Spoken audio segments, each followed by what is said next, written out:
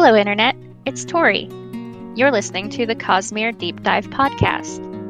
For updates on when episodes go live, follow us on Twitter and Facebook. To join the discussion, visit our Patreon page at patreon.com/CosmereCast, where you'll find an invitation to our Discord server. Thank you for listening, and please enjoy the show. Hello, and welcome to the Cosmere Deep Dive Podcast. I'm your host, Mike. Joining me this week are Craig. Hello, people. Dave. Deepity, divity, like, comment, and subscribe-ity. And Tori. Hello, Internet. And we start every week with good things, so Craig, that's your cue to start talking about a good thing, because that's what the segment's called, and it's your turn first. So I hear. All right, so last week... Continues to be one of my favorite bits. I know it's your favorite bit because you like to do it. That's how I know it's one of your favorites. All right, cool. So last week I had a space 2D top shooter, trade 'em up, open world game. I don't know what the heck the genre is. It's a space game, 2D space, fight 'em, trade 'em up, called 3030 Death War. Well, I did beat it. I will point out that the game is, for the storyline, it's pretty quick, about 14 hours. It took me to actually beat it. But I did end at a mid-tier level. So it does go by quick if you're just focusing on the main campaign. But there is a bit of an open world to it, so that's not too bad. Anyway, regardless, that is not my good thing for this week. It did it let me go back and check out a game that I played before for only like 2 hours and could not pick up. It's another 2D space trading combat game sort of thing, which was inspired by Escape Velocity, as I mentioned last week. It's called Endless Sky. This is free. So guys, it is free to play, which is awesome. So if you listen to this, you could go check it out right now. Here's the problem. So I'm going to start out straight up. It has a little bit of a learning curve. It's not too bad. We're not talking like good luck trying to figure out what buttons to hit sort of thing. It's not that bad. But it does have a little bit of a learning curve because it is brutal in difficulty. It ramps up quite a bit. So I will recommend now you get a start of 3 different ships. You can go fighter if you think you're going to be doing combat. You could do shuttle if you want to transport people around, or you could do a freighter if you think you're going to be transporting items and mining and asteroids and stuff like that. Do not pick the fighter. That is recommended for people who know how to play these games and think you'll be okay fighting. It is too weak. You won't be able to do anything. So that was my mistake the first time I played the game, which is why I only played for like an hour or so. Not even fight? Not with that starter ship. You can fight. Do not fight with that starter ship unless you know what you're doing. I did not know what I'm doing. The Pokemon dilemma, where the obviously coolest option is easily the worst. Yeah. Honestly, this is great. Just because it says it's a shuttle and it's for transporting people, that doesn't mean it's bad at fighting. And you can actually get some, because it's just based on what weapons and stuff you get. So my recommendation is do not start with the fighter. Go with either the shuttle or the freighter. I think most people recommend the shuttle for whatever the transport option is. I don't know if it's actually the shuttle. There is a ship called the shuttle. That was actually the second ship I bought. Anyway, the point is this time around I stuck with it. And man, it's really good. This is a free game, and it's really good. And it is expansive. It has a giant map to explore. And there is storyline stuff. So you don't get thrown into it right away. It's not like, hey, story is over here. Like, it actually gives you some time to like get your feet wet, figure out how things work, explore a little bit. And then you can encounter the story on your own. And there's actually multiple different storylines that have things happening. Like, I was just exploring in this one sort of higher tech area of the map, and I got thrown into this neat, like, shamanistic storyline where I had to help these people that lived on an ice world move to a different planet. And I had options. Like, it's not like that's just what it is. There are options. You have to make choices. I had to choose which planet of certain there were certain options. I had to choose which would be best for them. And there are storyline reasons. I actually save scummed and tried both of them because I was curious, because it was like so well done. This isn't even a main quest, guys. This was just a side quest that they threw in there. I'm like, holy crap, the quality that they put into this.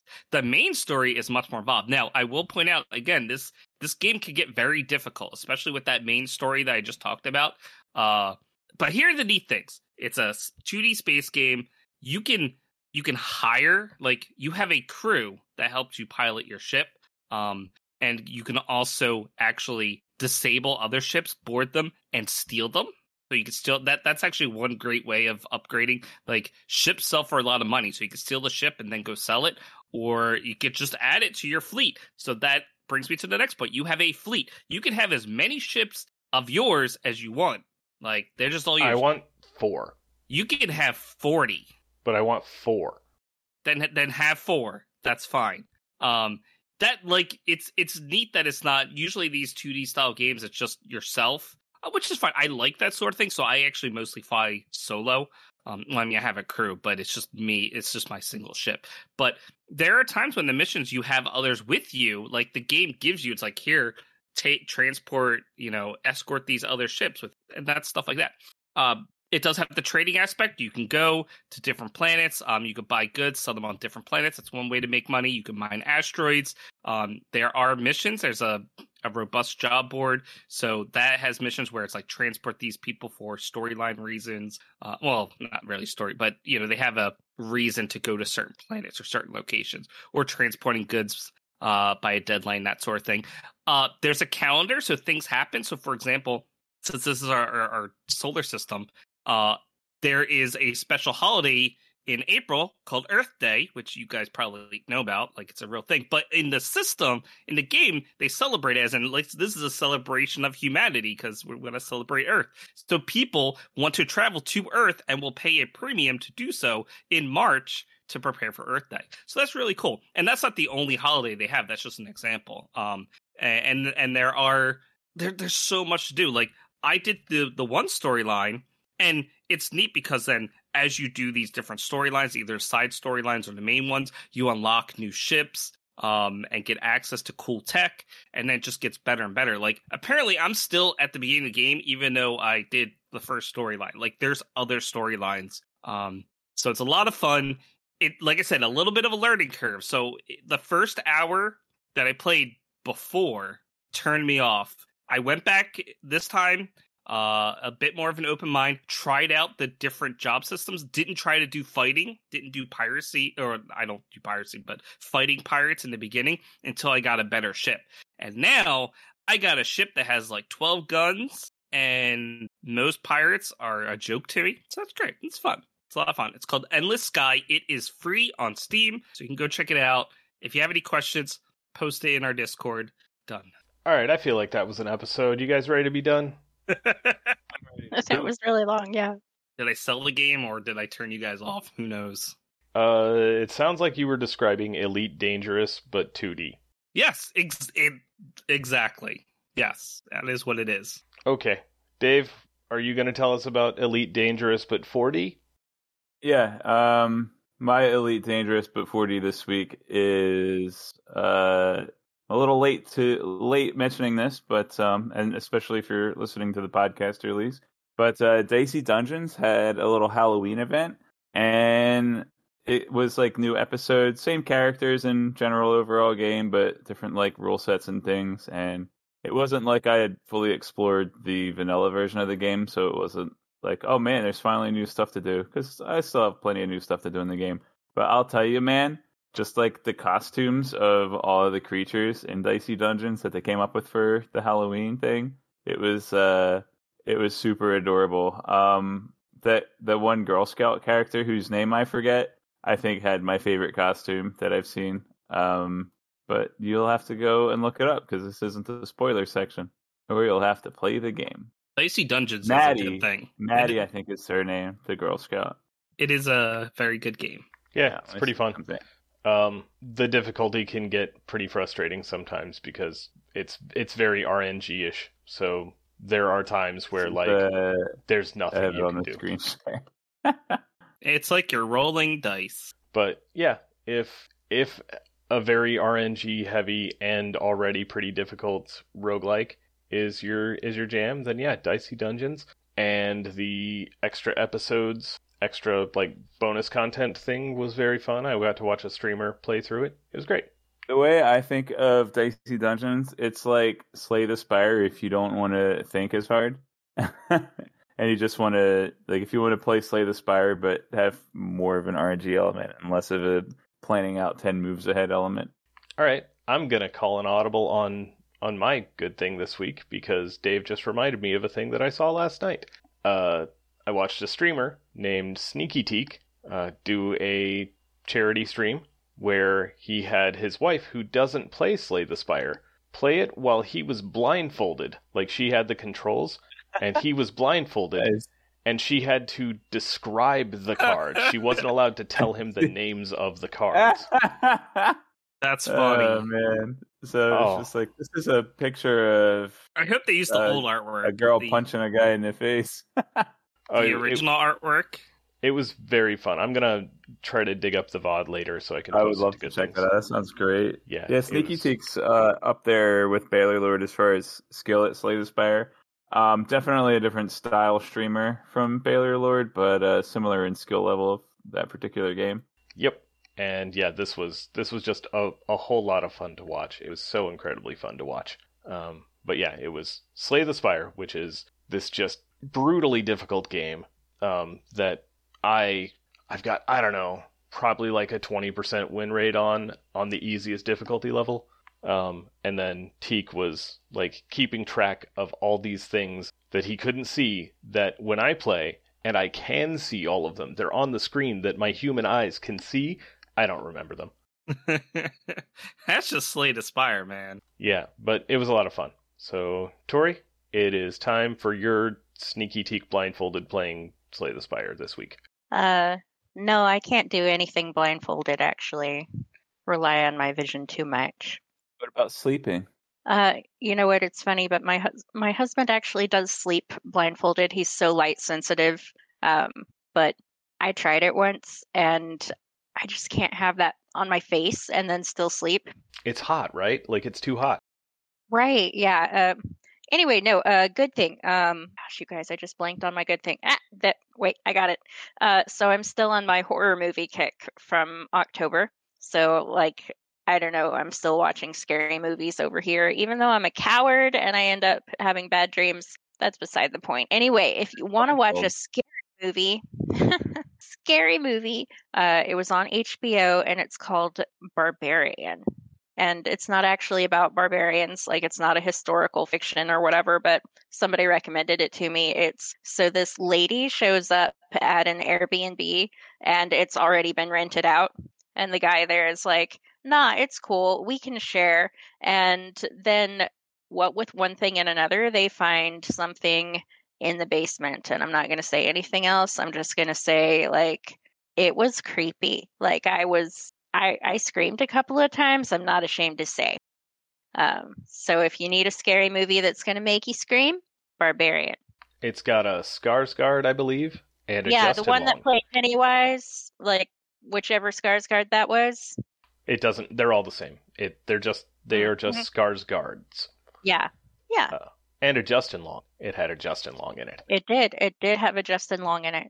But yeah, I've heard good things about Barbarian also. I've listened to a podcast that covered it, which was a lot of fun. But we're not talking about podcasts right now. We're making a podcast. And Dave is going to help us continue to make this podcast. Yeah. I'm going to edit notes in advance, having already done so, and mentioning the chapters that I think there's an interlude or 3, and then 2 chapters after that. Very short interludes this time. Rhythm of War by Braindon Sanderson. Oh, hey, quick heads up. The next book in the Cosmere comes out in 2 days. You guys? Yeah, it does. I'm hopefully going to be ready. Next week's episode, we'll probably be talking about it a little bit in spoiler time. We'll properly prepare people if that's the case. We'll give a heads up during the spoiler time. Although I think for our listeners, it'll be fine. They have like 2 months or so. Yeah, delayed releases are fun. Twilight But we're not Princess, talking about the new book yet. We're still talking about the old book. which is Rhythm of War, and we're doing interludes through the first 2 chapters of part 2. 19? 20 and 21. 21. Yes. 20 and 21. Yeah. Okay, interlude 1, Sylphrena. This is the chapter that Dave has been waiting for 3 books and 1 part. Yeah, it didn't disappoint me. It was adorable. All right. Ahem. Sylphrena has more cousins than Velopen, and also 2 brains on him. Where did Smart Spren come from? Diversity of loudnesses sucks. I completely agree with Sylphrena there.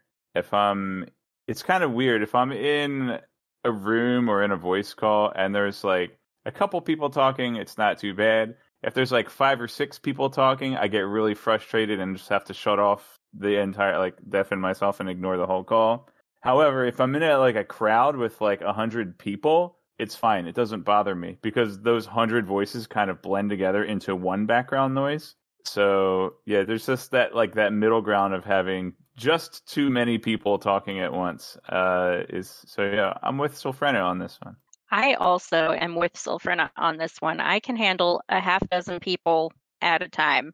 I can't do any quantity of party. I just can't. If there's more than one person talking, I'm trying to listen to all the people talking, and that's not possible. And then you're trying to participate in every conversation, which also isn't possible. It's bad. Yeah, diversity of loudnesses sucks. All right. I think my limit is like 3 people and music playing. Craig's not listening to us right now. I am. What did I just say? Craig's not listening to us right now. It's cheating. I mean, All right. You win this round. Okay, Sylphrena asks her dad to make her mopey. Aw, Sylphrena really believes in her pal Kaladin. Storm Dude has the power, but not the ability. Sylphrena basically wants to be a familiar with an empathic link, a la Dungeons and Dragons, though I don't remember if familiars had that or just paladin mounts. I think familiars did have that, D&D. I think so too. So she wants to feel what Kaladin feels so that she can understand him better and help him. And yeah, she talks to Stormfather about it. Then she talks to Dalinar about it. A bondsmith bound surges. Is that why they're called surge binders? So Sylphrena is actually talking to Dalinar a little bit about his bondsmith powers. And he's like, you knew this stuff? And she's like, you didn't ask. Like father, like daughter, I guess. Well, also she is progressively remembering things, a la Dalinar.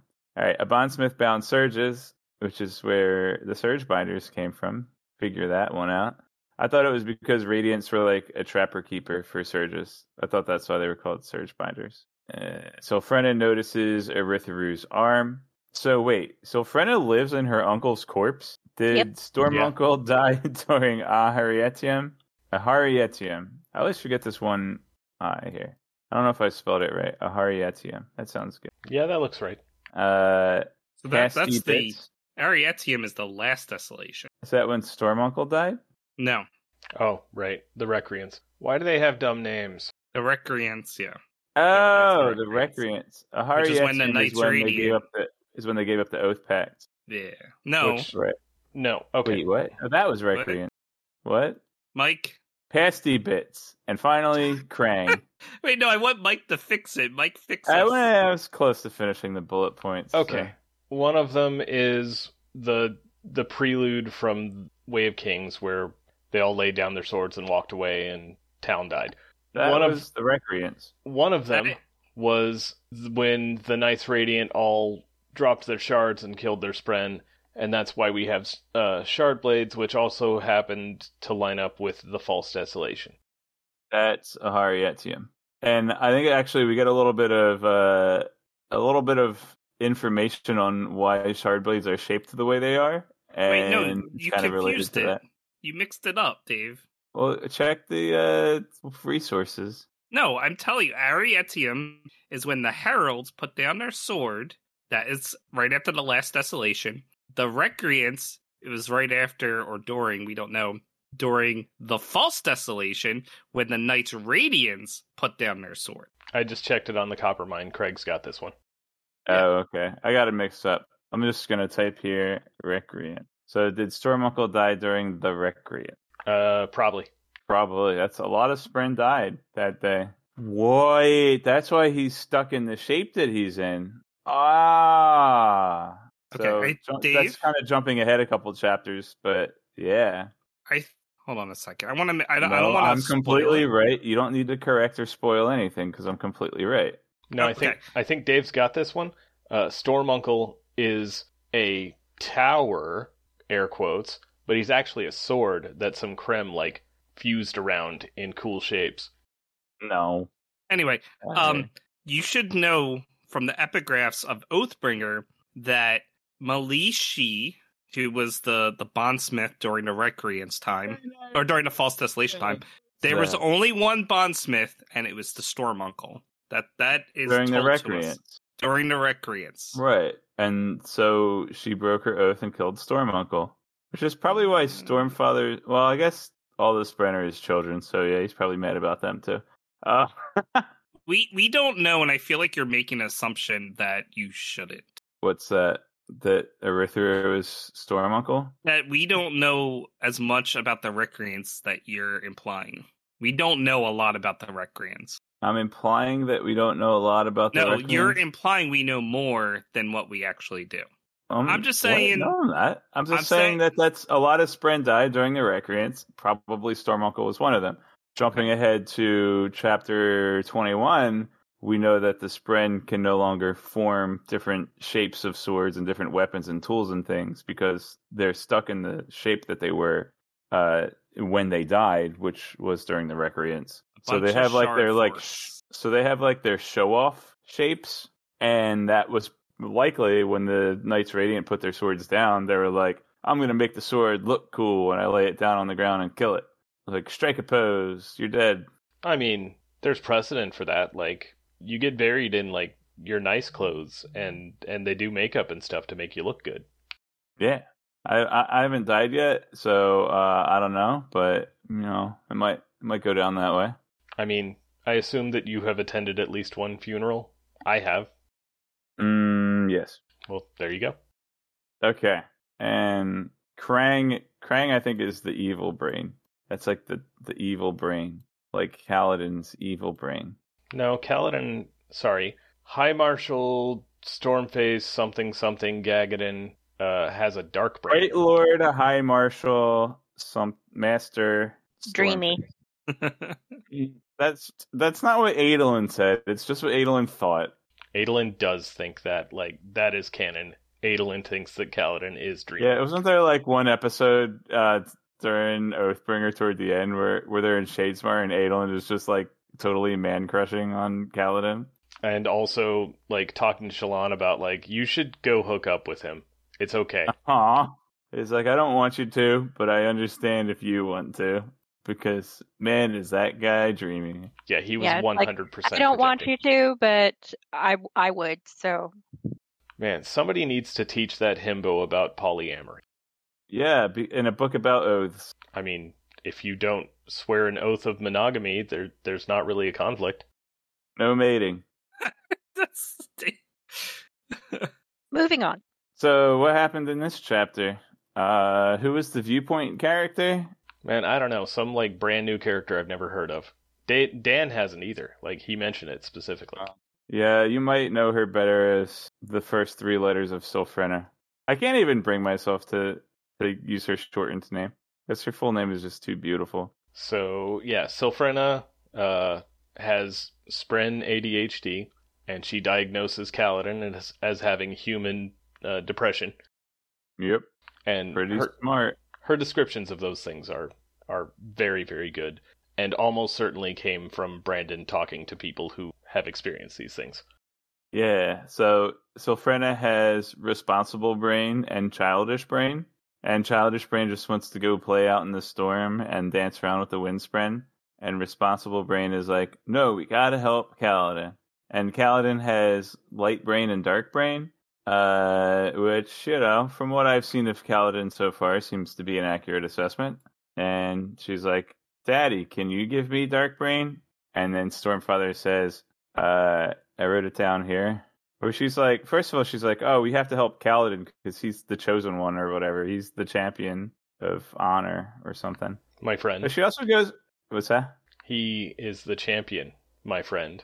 Uh, He'll keep on fighting till the end. Dun dun dun dun. She's also goes into a little bit of a tangent on wondering where Smart Spren came from, and she's like, "Were we made smart, or did we evolve from like these Wind Spren and stuff?" So some deep thoughts from our best gal, and then Storm Dude. Storm Dude has the power. He says, "I have the power, but not the ability." I thought those were the same thing. Well, Sylphrena figures it out. Oh, does that mean? Well, she figures out how to not need to be turned into Kaladin Brain. Maybe power is like, by power he means like he has enough mana to do it, but he hasn't learned that spell yet. Or Stormfather doesn't, as a Spren, Stormfather doesn't actually have the agency to use his powers. Like, he can turn a person into a bondsmith by forming a bond with them, but he can't do bondsmith stuff. That's probably why Sylphrena goes to Dalinar. Well, no wonder she's smarter than I am. She has 2 brains. Joke's on her. Dalinar can't do bondsmith stuff either because he sucks as a bondsmith. Yeah, but Dalinar wisely says, that this wouldn't be a good idea anyway. And he helps Sylphrena remember that she does know what it's like to be sad. She just doesn't know what it's like to be sad all the time, but she can sympathize at least a little bit with Kaladin and try to understand where he's coming from. And also the important thing is her presence, and her willingness to help him. Like, remember that whole thing with the leaf? It's like that. Sylphrena didn't know why Kaladin wanted a leaf, but she just knew that when he had a leaf, he was happy. And just, her intentions of wanting to be there for him and help him to be more than he thinks he is in his downtime, that meant a lot to Kaladin. So you can sympathize, not need to empathize. Right. You don't need the empathic link from the 3.5 Player's Handbook. You just need the sympathetic link. So Sylphrena says to Kaladin, "Mucho," and he replies, "Thanks. That means a lot." No, go to your room. And I guess I should mention specifically the thing that Sylphrena remembers that makes her sad is her previous bond with a guy whose name she said, and it's not Krang, so I must not have written it down. Yeah, I have no idea what this guy's name was. I also remember reading it last night. His name is Windrunner Johns, but yeah, he died shortly before the Recreants, which is why Sylphrena is alive. Yeah, apparently he was a little older and had basically spent his night radianting time just traveling around the world and helping settlements do little stuff like, use his shard sill to cut out holes for water. There's a word He's for doing that. This stuff. Cisterns. Aqueduct? Probably both of them. So his name was Relador. Don't make stuff up, Craig. Just if you don't know it, just don't say it. His name is Real Door. Yeah. Not like that fake door. It kind of reminds me of that time Dalinar was digging a bathroom, and he said, "Man, digging a bathroom with a shard blade would be a pretty good idea." And then he beat rocks with a hammer while Navani watched, and he was shirtless, and Navani was watching, and she was watching for a while, and he was shirtless and just beating those rocks with that hammer. How many you would be watching too, Mike? Come on, you'd be watching too. Darn right I would. Doesn't Dalinar get like a topless scene later on in that book, or is that Kaladin? Both? Yeah, probably. Listen, I'm not repressed. Like maybe that was the topless scene for Dalinar. Maybe I actually don't remember that Navani was watching that, but that's pretty funny. He also had that topless wrestling scene. Well, that was in the past, though. But yeah, no, Navani was watching because he had an appointment with her that he ignored because he got caught up doing this, so she went to go find him. She probably wasn't actually watching him for that long, but she was watching him. And then it comes full circle and brings us to chapter I-2. Unless you guys have some annotations to read for the Sylphrena interlude. We are actually all out of annotations. Why can't he? Yep, he has to annotate the best part. I'm going to write my own annotations for I-1. The annotations only went as far as the end of part 1. Yeah, so he did the preview of part 1. Well, we got the Sylphrena, as we spoiled last time. So we saw the Sylphrena chapter, then we got all of part 1. Oh, maybe that's why I'm confused, because I'm an idiot. But also, because I think when the Sylphrena interlude came out, I thought that was Dawn Shard that you were talking about. And that's why when I read Dawn Shard, I thought Sylphrena was going to be in it. Yeah, we've covered this before. Like, you've made that exact point at least twice, to my memory. Oh, further cementing the idea that I may in fact be an idiot. All right, ready for chapter interlude 2? Yeah, remind me who Ja'anat is again, Dave? Ja'anat is the mirror unmade. And it's not the shadow thing that was in Urithiru? Correct, that was the Midnight Mother. That was Ba'edo Mishram. Come on, Mike. No. Oh, shoot. Is Ba'edo Mishram the Heart of the Rebel? No. What? You haven't. How many of these 9 unmade are there, anyway? At least 12. You haven't actually seen Ba'edo Mishram do anything yet. Although we do find some fun... yeah, not the cool name. We find some fun information about him in this interlude. I hope I wrote it down because I don't remember. Ja'anat was one of the 2 Spren that took up residence in Kholinar. The other one was the Heart of the Rebel, whose name I don't remember. And then Ja'anat, who appeared in a mirror. And one of 3 in Kholinar. Yeah, there were 3 in Kholinar at that time. What was the other one? The one that Elikar's wife swallowed and then horked up and then... the amethyst one? The purple crystal? That was... Okay, really? Okay. I didn't realize that was an unmade. I thought it was just... Okay. I thought that she was decepted by Heart of the Rebel. But okay. But this is the one that was in the mirror and the one that helped them escape in the Shadesmar. Correct. Amaram is the name of the guy who swallowed the recently horked up gem. No, Amethyst. Moran. Meridus Amaram. Which, if that was my first name, I'd go by my last name, too. What about Meriadoc Pippin? I mean, shoot. Pippin was Peregrine Took. Yeah. Meriadoc Brandybuck. Surefoot? Brandybutt? Brandybuck. Yeah, sure. Okay. I guess he did go by his first name. Oh, man. Is this the first time we've ever mentioned Tolkien on this podcast? I feel like we spent a lot of time talking about Dungeons and Dragons and, like, Star Trek. It cannot possibly be the first time we've talked Tolkien on here. Okay. All right. Chapter Interlude 2, Ja'anat. Here we go. Taker of Secrets, which I guess is her title. I don't know. She has kids. Also, her hair is made of heads. I guess you could say she's a tall glass of beer.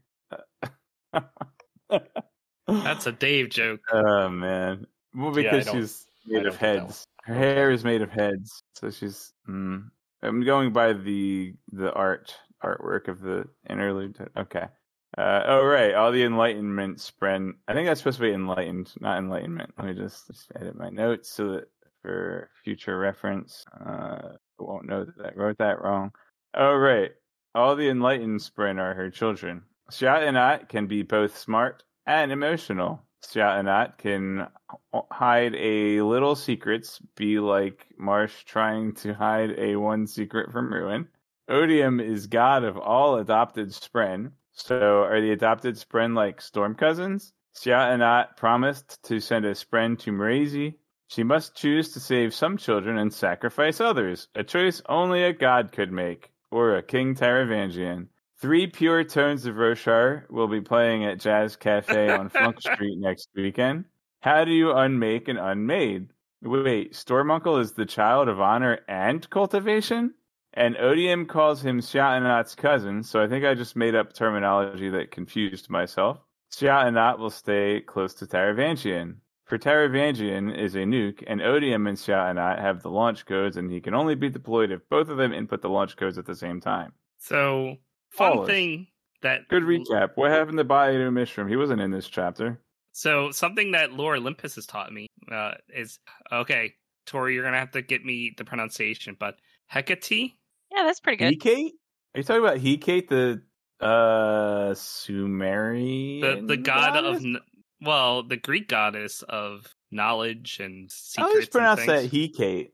Oh, I was probably wrong though. Oh, yeah, that's I- wrong. I was closer to Dave. Woo! I prefer the knockoff superhero She-Hecate. So anyway, a Hecate. Did I say it? Is that it? Yes, I yes. forget what I said.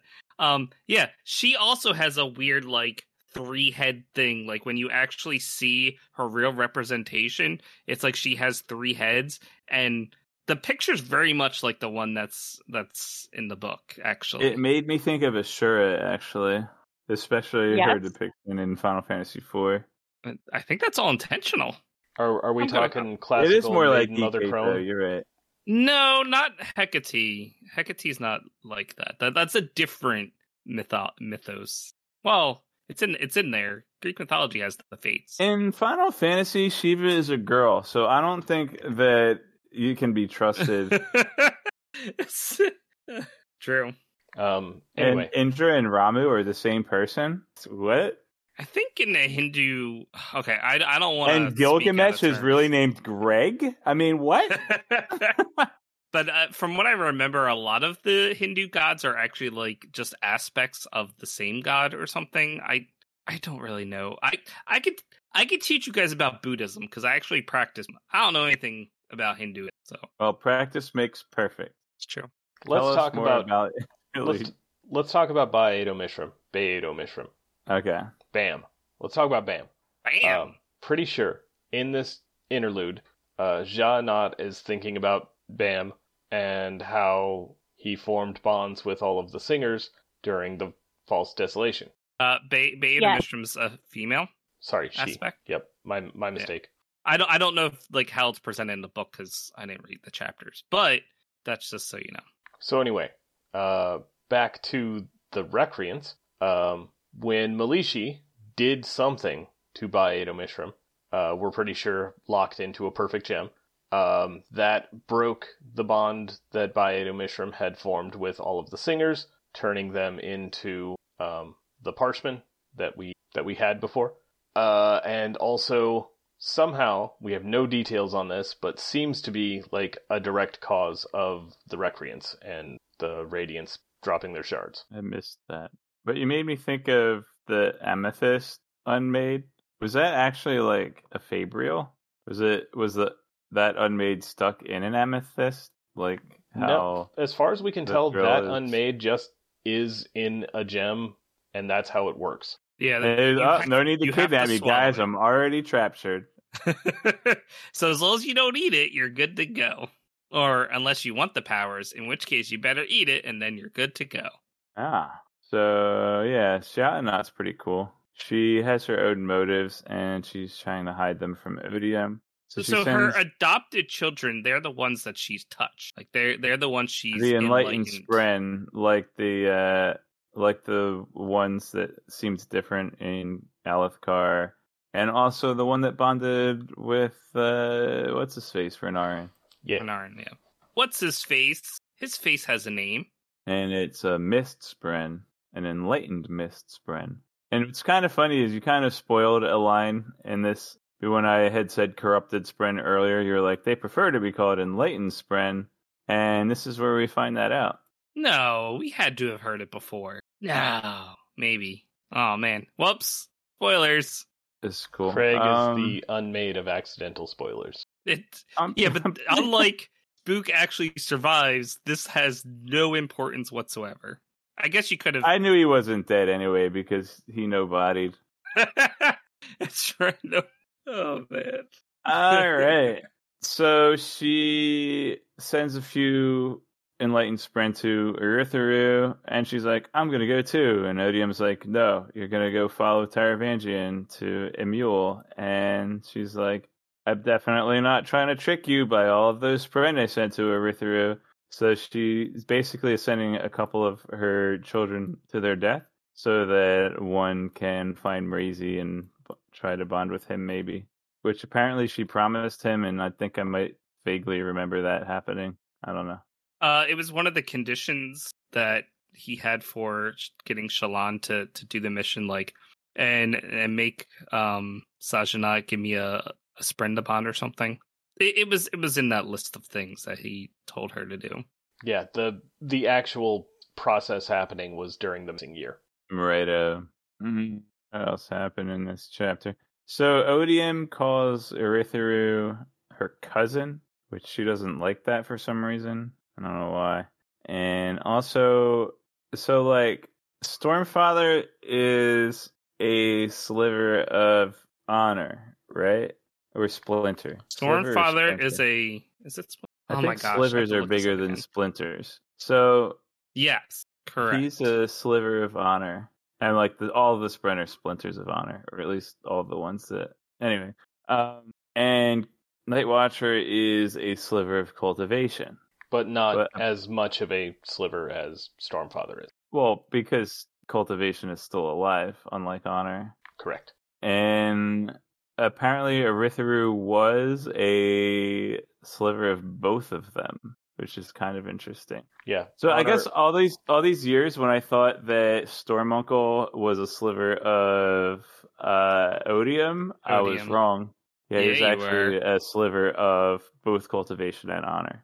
Honor and cultivation were in the closet, and they made a sliver, and I saw the sliver, and it looked at me. It's a sliver baby. That sounds weird. I'm gonna take that back. So really, he's a half uncle. So he's a half brother of Stormfather. Or I guess if they're pure, yeah. Because if whatever, they probably don't follow the same rules as human. He's half siblings to both. No, it might be full though. Because if your father and mother are both honor, and then you have a sibling that is of. I think it's a full. I think it's a full my gosh, sibling. my brother's gonna yell at me. What's that word for like studying family trees and stuff? Genealogy. So right, they probably don't follow the same genealogical rules as humans. If we have any listeners that know genealogy and can tell us if they're half siblings or full siblings, please let us know in our Discord. Also, Spren genealogy. Well, it seems like one Spren can make a new Spren all by its lonesome, which people don't do. So that's different. Yes, but we have certain like plants and bacteria and stuff that can do that. So maybe they know. Most plants reproduce sexually, Craig. They have male and female parts that have to interact. Bacteria. Okay, bacteria are different. I thought there are some plants that can. I mean, maybe some. I think fungi reproduce asexually, but I'm not sure. Fungi are very definitely not plants. Yeah, they are a different thing entirely. And if anyone tells you that they understand how fungi work, they are lying to you. What about Mario? Anyway, all right, let's get moving. It's late o'clock. So yeah, so Taravangian's a nuke, and they call him a weapon, and I don't know, something about launch codes. So Shalana wants to go to Erithiru, or tells Odium that at least, and Odium's like, no, you're staying in Emule with Taravangian. And she's like, well, I need to stay close to Taravangian because he's a weapon, and I don't want Odium to have full control of him, or something like that, right? And how do you unmake an unmade? They're already unmade. That's why they're called unmade. Maybe you make an unmade, so then it becomes Whoa, made. Dude. It's like when you cast a cure spell on an undead creature. Oh. Alright. If you multiply by the square root of -1, then you can unmake an unmade. Right. Because if an unmade is an imaginary number, and you multiply that by I, then you get a real number. That makes sense. But what if you have a complex number? Then you have to multiply by the... there's a word where there's A plus BI is a complex number, and if you multiply it by A minus BI, you get a real number. And there's a word for A minus BI... but man, I'm gonna get yelled at by my statistician brother later, so I'll just leave this in here as a cookie for him. And hey, if you want to see his response to me, you know where you can find that, right, Mike? I do know where you can find that. Well, first, there's a couple steps to this. So first, you got to go to patreon.com/CosmereCast, and then you have to give us money, right? Right, guys? No, you don't have to give us money. Right. No, I'm pretty sure you have to give us money. Like, as soon as you enter the page, you have to give us money. Right, it doesn't even let you see the Patreon logo unless you put your credit card info in. That's right. But if you don't give us money, you can still look at the I don't even know how to navigate it. It's one of the messages. It's like the first one. There's a link to the Discord. I should probably go in and pin it if I haven't, if that's an option I have. I don't know. Make a new message. Yeah. Or link it in every episode description? I'm a bad content creator. Oh no, that doesn't work. Because you want people to visit our Patreon page. Anyway. Yeah, so the word starts with an A or a P or a different letter. Oh, also, if you do give us money, there's bonus content, and it's pretty good. Oh, you just did Total Recall, right? Blade Runner. I always get those two mixed up. Because Total Recall doesn't have a sequel. It has a remake, and I don't want to deal with that. Total Recall? I thought it had a sequel, but I might be remembering something else. Maybe the remake. Totally. It had Colin Farrell in the remake. It was a thing. That's our... isn't that the guy from The King's Speech? No, that's Colin Firth. Oh, yeah, Colin Firth is great. Man, I really want to watch the Blade Runner remake now. Colin Firth is in it. All right, that was our Discord plug, mandatory for the episode. You guys want to talk about I-3? Yes, please. I would love to. All right, so I-3 is an interstate highway, and it's a low integer, so you know that it's on the west coast of the United States and that it runs north and south. You guys want to talk about Interlude 3? No, I want to keep talking about the interstate highway system in the U.S. So odd numbers run. Hey, there's a great CGP Grey video on that, by the way. I was going to say CGP Grey made a video about it, and it is not as seamless as it should be. Even numbers run east-west. What's really fun is you'll get like loops around a city, but since they don't actually run east-west and north-south, they're just a circle around the city.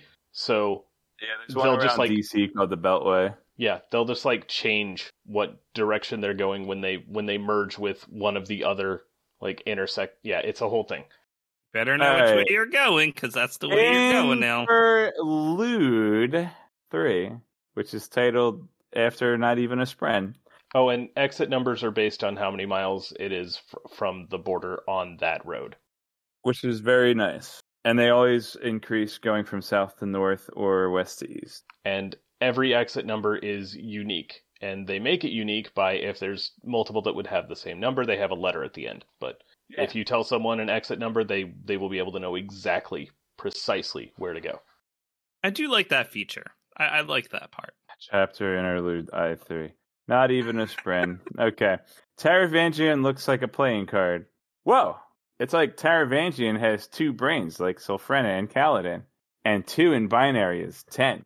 And there are 10 letters in Travangian. And 10 is 10 more than the Lopen had. Yeah, I stole your joke that you made 2 chapters ago. Yeah, unfortunately, in order to fit the joke, I had to misspell Travangian. And I sure hope I didn't just enlighten my autocomplete spren. Got him. Oh, you got yourself. You can step on a cat on Roshar without seeing a disbanded secret society. I think that's supposed to be can't. You can't step on a cat on Roshar without seeing a disbanded secret society. Of course, referring to the diagram in this situation. They're in undiagrammed territory now. Who are Dova and Bata? And don't say they're heralds. Obviously, they're heralds. Vargo thinks he only saved a single city. He's probably right, though. He's fairly smart today. Okay, let's talk about Bata.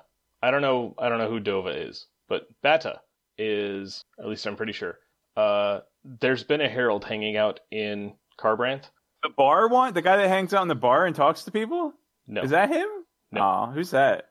It's an Ardent working in the Palanaeum that when Shallan goes hunting for like what Yasna had pulled, we get like a very short description of an Ardent on the way to like interrupt her, and the description mentions that like the shadow looked like a herald. We think that's the herald. Craig and Tori, is this consistent with what we've talked about before? Please say yes. I don't remember this at all. I don't remember. Oh no. I don't know what you're talking about. Oh no, I may have made this up, but I don't think I did. All right, then I need a listener to back me up here. Yeah, you guys pay more attention to this stuff than I do, apparently. So let me know what's up. We're not waiting on that. That's like a 2-month turnaround, guys. So keep going. I'd say end of I3. Yeah. So this chapter, Taravangian is like, "Hey, I'm gonna die, so we should make plans for." And then they do, and then he doesn't die at the end of the chapter. Well, Man, yeah. what a letdown. He hasn't betrayed them yet. He's about to. He's like, they're gonna kill me when I betray them.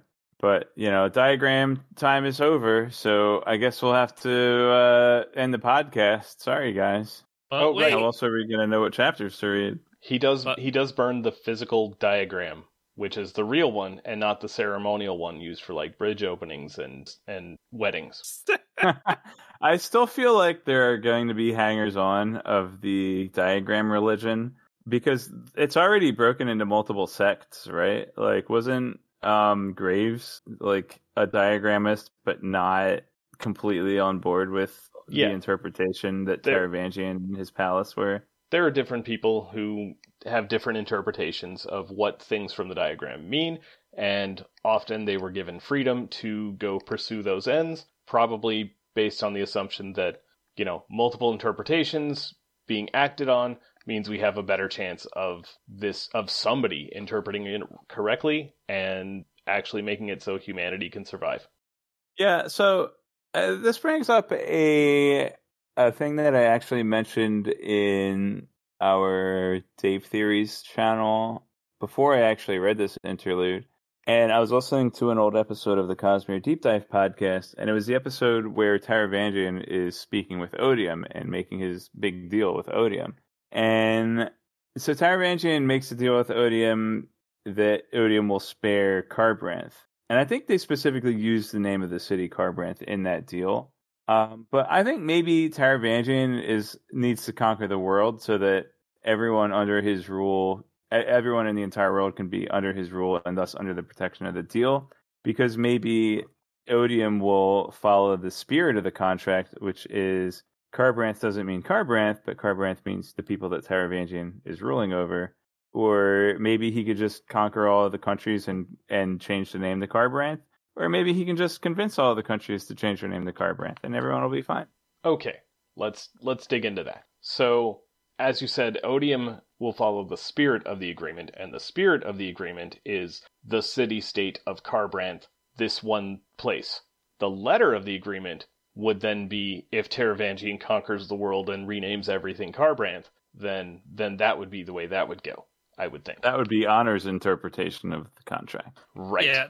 That would work with Honor. It doesn't work with Odium. I would say Taravangian's better way to go is mass weddings. Right, because he also says to protect his family, right? Everybody living in Kharbranth and everybody married to someone living in Kharbranth. Are you making another vie for polyamory in this storm? No, I'm making an argument for Taravangian to oversee mass weddings to marry everyone into his city's family. It's a very Mormon-y thing to do, actually, now that I think about it. Huh. And who do we know that's a Mormon? Perhaps somebody who may have written a book or two that we've heard of. Orson Scott Card, absolutely. Good. Thank you, Dave, for bringing him up. Yeah, we haven't talked about Dune yet, which is by Frank Herbert. And I don't think Frank Herbert is a Mormon. But we also haven't talked about Speaker for the Dead. Although I did like not Children of the Mind. Gosh, I did like Xenocide better than Speaker for the Dead. And that's the end of this week's interludes. And the word is conjugate. It's the A plus BI has a conjugate, A minus BI, that you can multiply to get a real number. So if you were hanging on the edge of your toes about that one. On the edge of my toes. I was hanging down. All right, part 2. On the edge of your Converses. Oh, man. Another callback. All right, part 2, Our Calling. Oh, man. And part 2 will be starring... I'm not doing this. You do this. Shadow Calnavenley. Okay. And we have a map, which I have a couple thoughts on. I have a bullet point. It says... Hoyd or Nas solved their Denny's menu. This, it's gotta be Naj. It's gotta be Naj. It's not his handwriting. I could make a case. Someone lent a map to somebody, alright? That's all we know. I could make a case for this being like Shallan or Vale doing some notes on it, but this is definitely Naj. not her It's handwriting. gotta be Naj. It's not, but like the humor seems so Hoyd-esque. It's Nas like, is this our place map had great maker. cheeseburgers. But who wrote and he's not a map maker, he's a map stealer. I think he borrowed this map. I'm thinking maybe he borrowed this map from Hoyd. That was my first thought on seeing this picture. I think is that I have a quote unquote borrowed? Is that what that is? I have further, but at this point, on just seeing the picture of the map, I think that Hoyd gave the map to Nas. And then I think, and then there's also a note at the bottom about the owner of the map having possession of an object by the borrower of the map who hasn't returned the last map, and Nas never returns maps, so we know that much. And Nas also, like, Hoyd probably has his jacket or something, I don't know. The jacket that he dropped at the bottom of the ocean, which probably not the only jacket that Nas dropped at the bottom of an ocean. Hoyd doesn't borrow things, and he no longer lends things after the flute incident. Well, that was a gift. That wasn't a loan.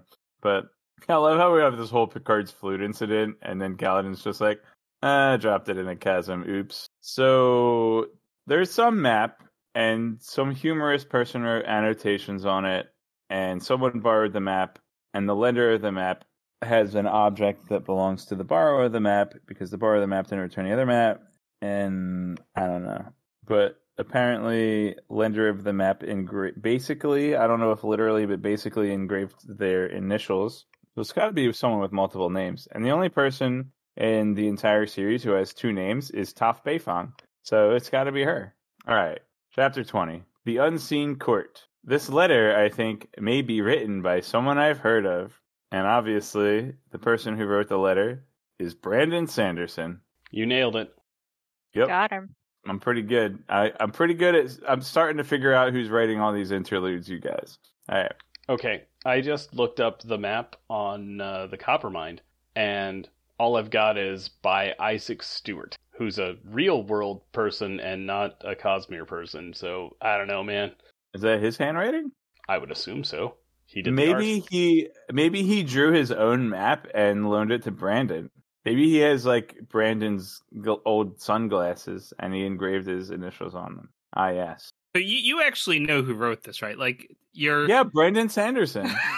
The letter, I think, may have been written by Brandon Sanderson, and he is, unfortunately, the real-world author of this letter. I wanted to make sure we were on the same page, and I don't want to spoil it, but I'm like, your note makes it imply that you know. If I didn't know by chapter 20... If I didn't know in chapter 20, I would absolutely know in chapter 21. I was just going to say, by chapter 21, you absolutely should know. All right. So chapter 20, we have a letter from Sazed to somebody. Maybe Hoyd, maybe not. Who cares? All right. Sazed? What? I'm sorry, Harmony. All right. Spoilers for books that we're spoiling. Okay. Radiant spoilers for anything we just spoiled. Yeah, spoilers for the last 200 episodes of the Cosmere Deep Dive podcast. Is it 200 or 100? It's 200, right? We're past 200. Okay.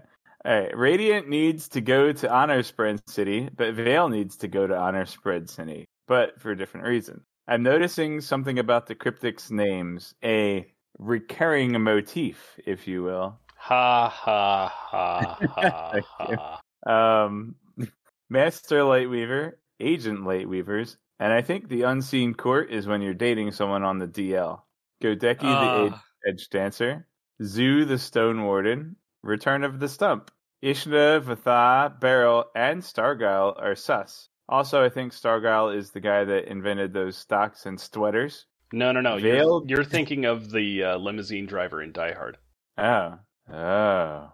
Man, people who've seen Die Hard will totally get that and think I'm hilarious. Hey, I've seen Die Hard, and I do think you're hilarious, but I don't get this one. The name of the limo driver from Die Hard is Argyle. Oh, you mean the name of the limo driver? From Die to Hard. That's the one. Alright. Vale betrayed the three and invited Ishna to the Shadesmar pool party. Vale gets a pet Class 1 cognitive entity. And that's the end of Chapter 20. And Craig didn't read this week's chapters, but he's still going to explain my bullet points, you guys. Can you tell the folks at home what you have written in parentheses under your last bullet point, because I think that's a real good thing that they need to hear. Oh, I knew it was a Sion before she peeked. Yeah. Like, she has a box, and there's a note that's like, this will let you communicate with. I'm like, all right, it's Sion. Got it. And then she looks in the box, and it's an orb of light. I'm like, okay, it's still a Sion. Okay. I'm going to try to interpret your notes. Keep in Good mind luck. that while I've read this before, it was when the book came out. Okay. So that was first, like a year ago. That wasn't that long ago. So first, as Dave already mentioned, the epigraph is from Harmony, talking to someone named Wander. That's all your note says. I do know that Hoyd wanders. So we know Shallan, she was essentially given the task to go to Honor Sprint City from two different people. So Radiant needs to go to Honor Sprint City because that's something they need to do to approach them, the Honor Sprint, to talk them out for the Team Radiant. But Vale needs to go there to go find the Restares. And that was given to her by the Ghostbloods. So yeah, Vale is like full on into the whole Ghostbloods thing, huh? Yeah, Vale is a Ghostblood functionally. Shallan likes to pretend that she isn't, and then Radiant wants nothing to do with them. Sounds right. All right. So then Dave already pointed out the cryptic names because we get to see some of the other cryptics. So that's cool. They're all named Pattern. Oh, I was going to ask Craig to pronounce their names. Oh, you can edit that part out. And 3, 2, 1, go. Craig, you want to pronounce all of those cryptic names? Because they're real tough. Pattern. He's not gonna edit anything, you guys. Pattern. Future Mike. And edit Pattern. Out. I don't know. I've done a couple of things lately to like make stuff line up when we say the same thing that's supposed to be at the same time, but it doesn't really line up in the recording. I don't know if you've caught that. That sounds Discord, like fancy editing. That's adjusting for Discord. Like, that's pretty cool. Honestly, if you did do that, it probably goes unnoticed and unappreciated. So I'm appreciating it now. Thank you, Mike. It's a little bit of extra work, but I feel like it's worth it for the bit that is only funny to me. So do you have a track of yourself plus a track of Discord audio? Is that... No, it's all one track. I just cut and paste so that they're now 2 tracks and they overlap for the timing. Neat. That's just getting into some, audio editing stuff that we don't really need to talk about here. So, yeah. That might be a future good thing, you editing us, because honestly, you do a lot of work, Mike. We benefit from all the work that you do. That's a future and present and past good thing. Oh, man. I mean, Dave can really appreciate it since he's going through the old episodes from the beginning. It gets so much better than those old ones, you guys. Oh. Yeah, I'm in them. So if you're listening, please stick with us because it will get better. Yeah, start just start the podcast at Well of Ascension. Not Final Empire? I don't think I was doing good editing quite yet. Oh, for editing. But I was like, but I knew it. I figured out aluminum in Final Empire, I think. Man, Mistborn Era 1 was your best Dave theorying, like, by a lot. It was, yeah.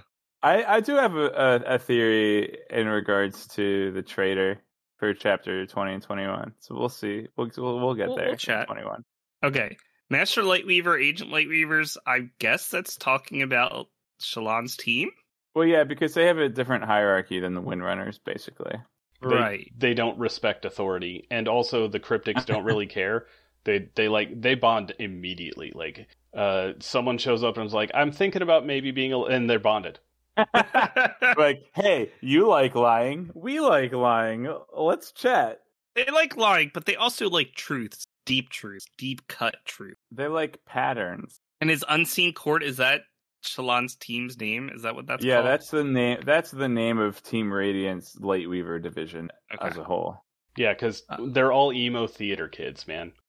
All right. So no one watches this. So the team that's going to be sent to go to Honor Sprint City is Godeki the Edge Dancer, who's not Lift, Zoo the Stone Warden, who's not Tom, and you say Stump. Stone Warden? You said Stump. Pancake Lady, Stump. Let's go. And Stump, who is Pancake Lady. Yeah, she's our Truth Watcher. Guys, I miss Edge Dancer, the book. That was a good one. You That could was read fun. it again. That was a lot of you fun. Want. It was like, I think on a micro level, it got a little tedious, and like all of the lift and like all of the like moment after moment of her being lift. But like as a whole, like it was a fun little novella. Yeah, I agree. All right. So Radiant is questioning the Lightweavers because we are looking for which of them could potentially be working for the Ghostbloods. And Radiant settles on, let me read your thing, Ishna, Vatna, Beryl, and Stargyle. What did I say? Vatha? You said Vatna. Vatha. That's Vatha. better. Ishnar, Vecna, Benadryl, and Stargazer. Stargazer, dude, that's where Captain Picard got his start. Isn't that where he got the start? Like the Picard maneuver is from when he was on the Stargazer. And I don't mean the shirt thing. I Craig? mean the. Yes. That question was directed to you. It's definitely not coming to me. Wait, what's the question? I So the out. Stargazer, the USS Stargazer, is the ship where Picard was a helmsman and developed the Picard maneuver. Correct? No, Stargazer was his first captaincy. Oh, but he didn't have the Picard maneuver in that ship. So he developed it on that ship, but he wasn't a helmsman. He's taken the helm on the Enterprise once or twice as well. Yeah, once or twice. Tries his hand at the wheel, you know. All right, let me continue. So I think from what I remember, Shalana and Radiant are trying to like split up her potential issue people, so she doesn't want to bring all of them. But at the last moment, Vale asserts control and decides to inform Ishna to come along. It's a vote, and it's like 2-1, and because Shallan comes to the conclusion, all right, we don't want to take one of the suspicious people, and then Vale's like, we're taking the suspicious people, and she's kind of like yeets them out of consciousness, and just jumps to the forefront and takes on Beryl, right? Or no, Stargyle. Yeah, It will be important later. Stargyle ends up staying back, but yeah, that's a separate thing. Right, in 21, there's a little swapperoo, but yeah, Vale just decides that Vale is in charge. Yeah, so that happens. But then Radiant dangerous precedent. Yeah, but then Radiant was like, I changed my vote. We're not fighting because I changed my vote, and it's okay. Yeah, that sounds about right. Radiant is trying to keep the peace. It's kind of like how like Kaladin's like, yeah, I did want to be a surgeon. You're right. Yeah, it's all about keeping the peace because Formless is scary, yo. I'm sorry, who? Who are you talking about? That's the fourth I don't know person. who. Never mind. I changed my Formless vote. Is mentioned. No, listen. Formless was mentioned in part 1. Formless is the fourth member of the 3 that Shallan Mike and is Joe... making a joke, and I was going on. I think Formless isn't funny. This is no laughing matter. Continuing on. So yeah, that happens.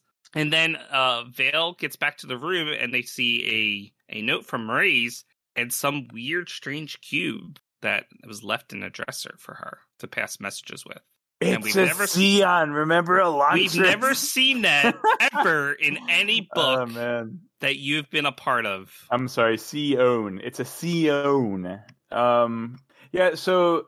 I don't know if I got this right. I wrote Class 1 Cognitive Entity, and I know Vasher has kind of changed the terminology a little bit, but a Xeon is basically like what a Spren is to honor.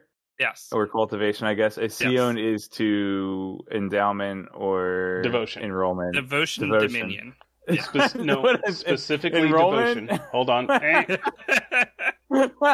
Specifically devotion. Dominion has Skaze. You mean Scars? Those are the slaves. Xeons are splinters of devotion, and they are basically Spren. They are Spren. So what's a Skaze? Skaze are evil Xeons from Dominion. Wait, SKAs. Dominion? Is Dominion like the Hrathen version of demotion? Yeah, basically. Yeah. Wait, Dominion. It's a little weird because Devotion and Dominion. Devotion's the Elantris one. Dominion is the Fjordal Empire one. Yeah. Yep. It's a little bit weird because things are sort of mixed together. So while there is certain separations, and that's probably thanks to Dominion's original influence, so there is that weird separation. It's really because of Dominion, and that's sort of what his big deal was. There was a separation of church and state, but the Fjordal Empire said, we don't want this separation. We're going to dominate you. Yeah. And they took almost everyone over until the Elantrians returned. And if you want to read about that, you can read Elantris. I just spoiled it all. But don't listen to those episodes because the editing's bad. Just skip straight to. I'm listening to them. Ooh. Just skip straight to like Well of Ascension. That's where I think I start getting okay. I think I got good like toward the end of Final Empire, but we definitely hit a nice stride in Well of Ascension for sure. I've been good the whole time. I was Agreed. never good. Tori has been spectacular the whole time. Craig is at his best when he's mispronouncing things. So like most of the time. Yeah, man. Well, kudos. I'm sorry. Kudos. Kodos. Dude, you're onto something. Yeah, they Really? look like Kool-Aid because they're blue, right? Yeah, okay, so there's a Saiyan. Okay, the end. Yeah, there's a Sion, and obviously, if you read Elantris, you know what this is, the thing in the box, and if you're smart like me, you knew what it was while it was still a box and not a thing.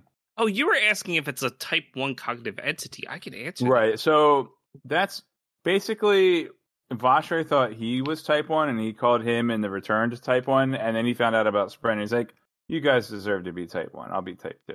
Right, so just if I as a remember refresher, Type 1 is spontaneous sentient biochromatic manifestation in the deceased host. So that was the original return. And Type 2 were the mindless manifestations in a deceased host. But he added a new Type 1.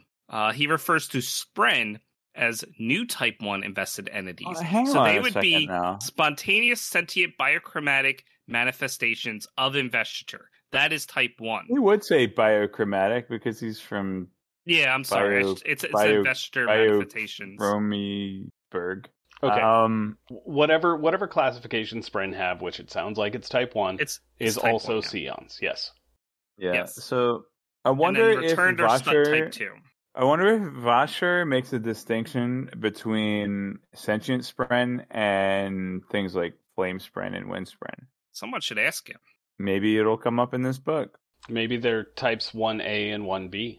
Although I think there's like interstate highways. You got it. I think there are like more versions of Spren than he's necessarily aware of that should go into the classifications. Sounds like he needs to talk to Axies the Collector. So there's actually, yes, I would freaking love Vasher talking to Axies the Collector. Can we get an interlude of that? No. If Vasher be like, no, I'm not doing this, and walk away. Well, he just hates talking to people unless they're talking about cognitive entity, which Axies loves talking about. So there are mindless Spren that are attracted to natural occurrences. There are mindless Spren that are attracted to human emotions. There are mindful Spren who can form radiant bonds. There are enlightened versions of all of these. There's big Spren, like the Oathgate Spren. They're special. I don't know how to classify them. Spren, the Unmade, Stormfather. There's Void Spren, which there's a few different versions of those. There's the Unmade, which are like special big Spren. There's the Stormfather, yes, but the Oath. Oh my God. Livers? Yeah. What is Dalinar? The thing that Dalinar. Bondsmith. The Bondsmith Spren. They're extra super special, and like all of these deserve a classification. No, maybe subtypes. They all fall under Type 1. They are all splinters of shards, so therefore they're all Type 1 because they're spontaneous. The fact that they can develop spontaneously is what makes them a Type 1. All right, so they're splinters, but you could also say that, for example, the shard from Forest of Hell was splintered, but does that mean that the splinters are splinters, or that splintered in that sense? Is that a different use of the word splinter? There should also be further breakdowns of like cognitive shadows and how they get around, because some get in their own bodies, the returned. Some get in other people's bodies. So far, just Kelsier, I think. Are the returned bodies really theirs, though? I mean, come on. Do you think everybody looks like Ryan They might Reynolds? be. It depends on how endowment works. I mean, they look different from what we've been told, but of course they're also changing their appearance as well based on how they think. So I think what Mike is saying, though, is that we need to throw out this type 1, type 2, whatever business, and Vasher needs to come up with a better classification for all these different things. I've heard enough of your Vasher bashing. No, he just needs to do work. I'm not bashing. He knew as much as he knew at the time, and that's fine. It's time to throw out the old model and put in a new one. Time to throw out the old model and put in a new one. GG to put out the old model and put in a new one. And then there's cognitive shadows that aren't attached to bodies that walk around in the woods and get mad if you bleed or make a fire. Yeah, but if you have silver, that's elementically inert, and it stops the shadows of self. That's a different book. Dang it. Why? Why is that a different book? Why didn't he change the name? Why is there shadows? It's not even like the shadows and shadows of self even had anything to do with it. Why is Shadows of Self the one where Bleeder turns out to be Bleeder? Yeah. Or is that... Yeah. Right, Bands of Mourning was the third one. Bands of Mourning was half of Nothing Matters and then half of Indiana Jones. Freaking Bands of Mourning, dude. Bands of Mourning was like a Saturday morning cartoon. That's... I forget it. All right, let's move Bands on of Saturday morning cartoon. We have a whole chapter still to do, guys. Come on, let's go. We've only been at it for, let's see, after Mike parses this Dude, down. I got spoiler time stuff. Mike's going to love we this. Better get going. All right. Can we do chapter 21? I think I know a little bit of what Craig is going to talk about for spoiler time, and I am excited for it. No, I don't think you know what I'm going to talk about. I don't think you're disappoint. excited. I'm sorry. All right. And here we come to chapter 21, A Seething Knot. Epigraph. How does Hoyd hide from shards so well? What if this letter is actually written to Mrazy or Chris? Okay. So the Hoyd, Wanderer, is he referred to as the Wanderer before? I don't know, but you know who it is. It's likely Hoyd, but I'm not saying that it's... I'm not going to make any assumption. You should definitely make some assumptions here. All right, it's written to Hoyd. Okay. I don't think Hoyd is actually trying to, hide on Scadrial. I think Seiza just had no idea to look for him, and so he wasn't. Yeah, that's true. Saying is someone should have told him in the first All the other letters to Hoyd are like, Hoyd, get off my planet. And Seiza is like, Hoyd, I didn't know you were on my planet. He's got to notice if someone travels through the cognitive realm and comes out. Did we figure out if perpendicularity? Does Harmony have two perpendicularities or just one? Did we figure that out? He is one shard. He is holding one shard. Despite what Seiza might say, he is holding one shard. So he should only have there are one 15 shards now. There's currently 15 shards. Or 14 plus a million splinters. Shatters, yeah. Okay.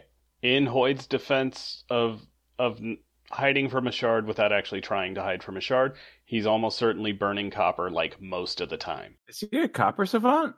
No, he just burns stuff because he ate a Laracium bead and he's a Mistborn. I wonder what a copper savant would be like. But that's a Dave theory for another time.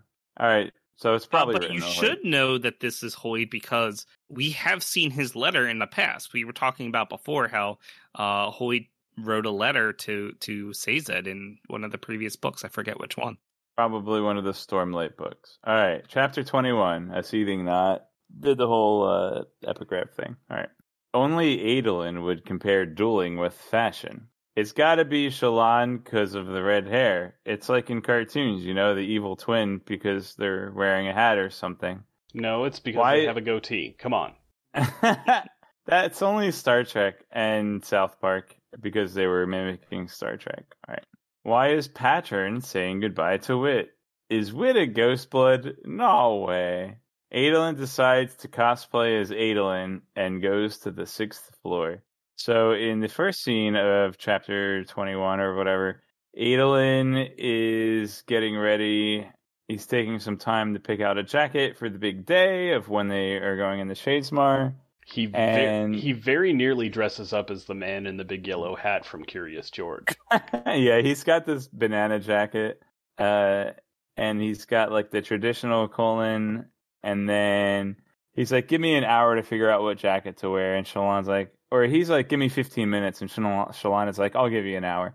And then he decides to pick out this kind of colon jacket that he designed himself, but it's a little bit off, and Dalinar didn't like it 4 years ago.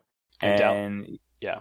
Yep. Yeah. He actually did did pick out the jacket within 15 minutes, so he takes the full hour, and he takes his extra time, and he goes up to the 6th floor.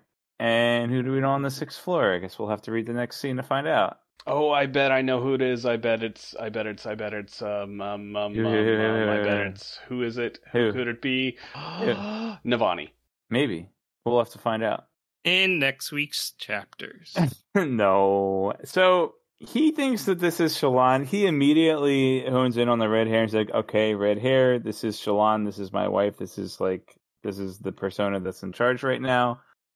But Vale Vale kind of pushed herself to the front in the previous chapter and was even trying to trick Pattern into thinking that she was Shallan in the front.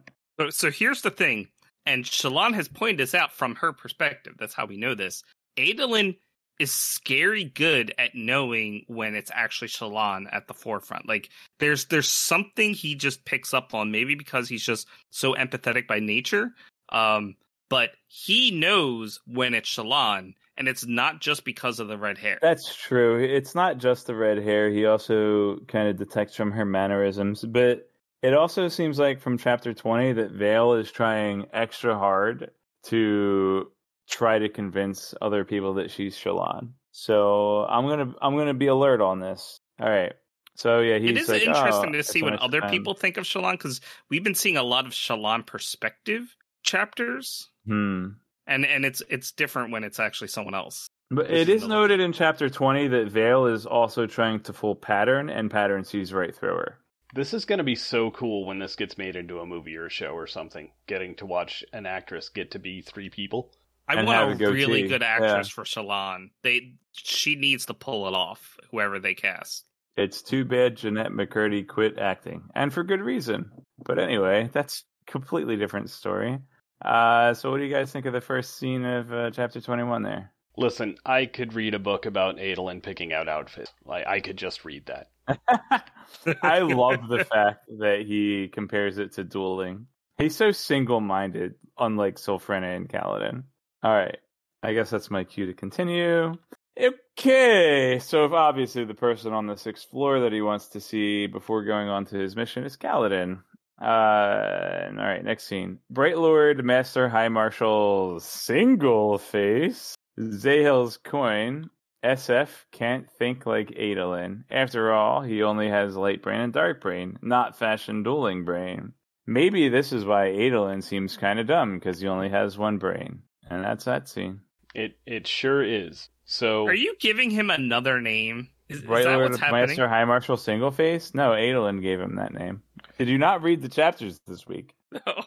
So, Adolin reminds Kaladin that now that Adolin himself is married and has been for an entire year, and how did they not have this conversation at some time in that span, that he is the single most extremely single man on the planet. Wait, I can tell you how they haven't had this. They've been fighting for like the past year. That is how there's been no talk about, relationship prospects or anything. I mean, sure, he had that whole relationship with Lynn that was off screen, but now's the time where he's going to actually interact with civilians, and it's different. And what you really mean to say is they were off screen, so they didn't speak. Yes, that also. Yes. So yeah, apparently Kaladin has been seeing a lot of light-eyed women with headaches. There is just an epidemic of headaches. I'm surprised Liren didn't assume there was like a plague happening. Like Liren might know. He might be realizing and be like, yeah, I'm okay. Hesina knows. Oh, Hesina absolutely knows. I'm thinking, yeah, because she's running the front desk, so she's the one that's telling them which room to go to. Go she's to like, Kaladin, oh, that one. That's the pretty one, so she's going to go to Kaladin. That's real good. But she's like filtering Kaladin's prospects for him. I could definitely see them like sitting down to dinner at the end of a long day, and Kaladin could be like, I had the weirdest day. I saw nothing but beautiful light-eyed women with horrible headaches. What is going on? And Liren like focuses in like, well, what communicable disease has headaches as a primary symptom? Oh no, we're all gonna die. How is it spreading only in the light-eyed community? And then Hesina's like, so what did you think about the 4th one? I thought she was the best, huh? But yeah, the chaos from that. Why wasn't that a scene? Why wasn't that a scene in this book? The chaos from that would have been. Like my book will already like form a crater in the ground if I drop it too hard. So like I don't know why you want to add extra scenes. Because this is on par with the hotel scene from Bands of Mourning, man. You would, yeah. Hey, that book wasn't as long as this one. It could use some padding. It's fine. I mean, the Mistborn books were at least the Phase 2 Mistborn books were a little more lighthearted than Stormlight. Anyway, Adolin knows what's up, and he says this. Oh, and he also like makes it a point to have a conversation with Sylphrena because she's also there. How did I miss that? I don't know, but he did. Like he has a conversation with Kaladin and also a conversation with Sylphrena. She's pretty great. You might not have noticed this by now, but she's pretty great. Well, right. Adolin noticed. So there's also this coin, which I assume is from, gosh dang it, Endowment, Breath, Warbreaker. Don't tell me. Nalthis with an N, not M. Or no, it is Malthus. Is it Malthus or Nalthus? An N. However I'm pronouncing it, it's with an N. N as in Nancy, not M as in Mancy. Mancy, Nalthus. N as in Gnomish, only without the G. Gnalthus. N as in homing missile. Gosh, did anything important happen in this scene? I mean, like, good stuff happened, but it's character building. Look at all the character building you're just like Zahel's coin. It seems kind of like it seems like the kind of thing that would be on Malthus, right? It's not always about the Cosmere. In Hallandren. Stop focusing on the Cosmere.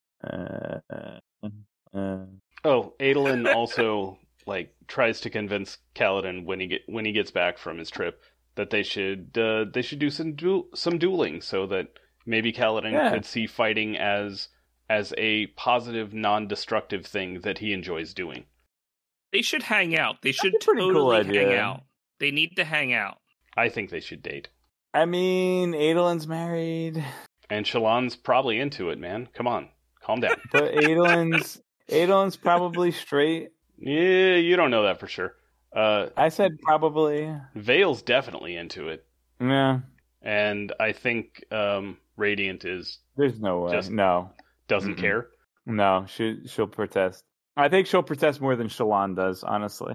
Yeah, maybe, because Radiant is more about oaths, so she might be like, oh, you had an oath. All right, can we move on to the final scene at the two? You were asking if there was more to talk about. This is your fault. Well, I don't know. What do you have to say about Zahel's coin? I don't know. Probably nothing. All right, next scene. I don't recognize it from Nalthis, from like anything from Warbreaker. I don't remember anything even sort of like that from Warbreaker. They even have coins. They had money.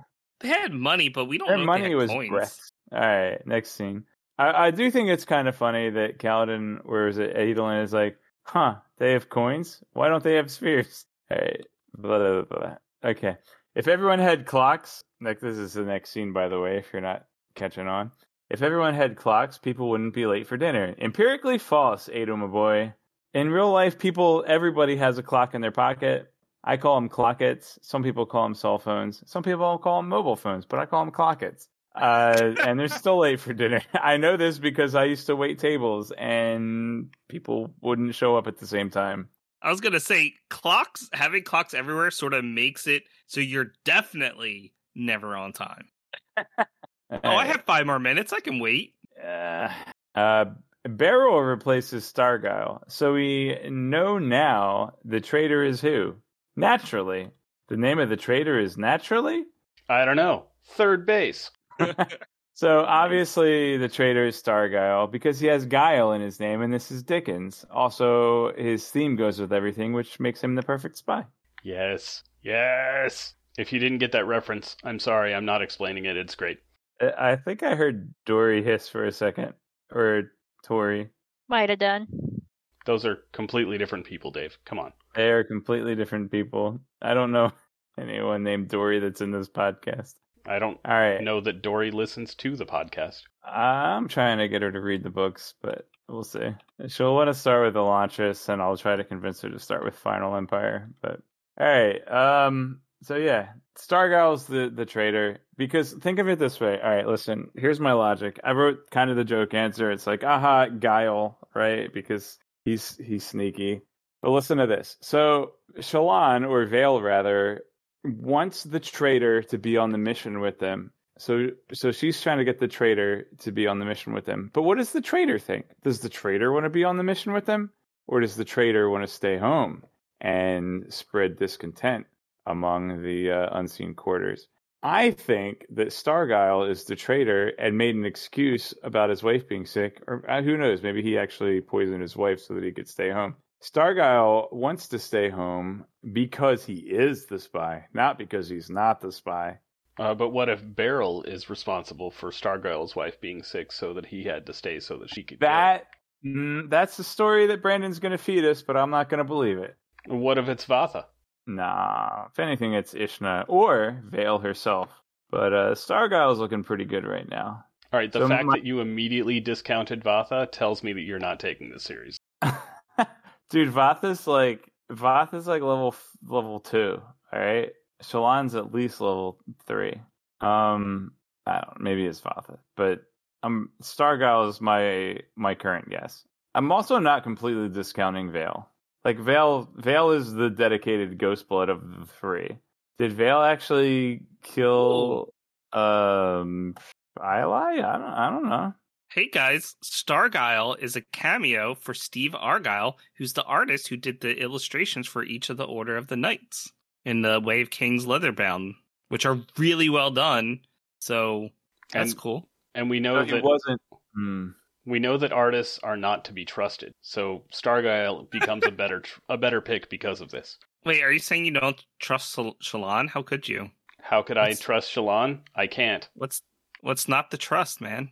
I don't know if I can keep thinking that Stargyle is the spy now that I know that he's not named after the Street Fighter character. M. Bison. Named after the Street Fighter character M. Bison. Oh, baby. Oh, my gosh. All right.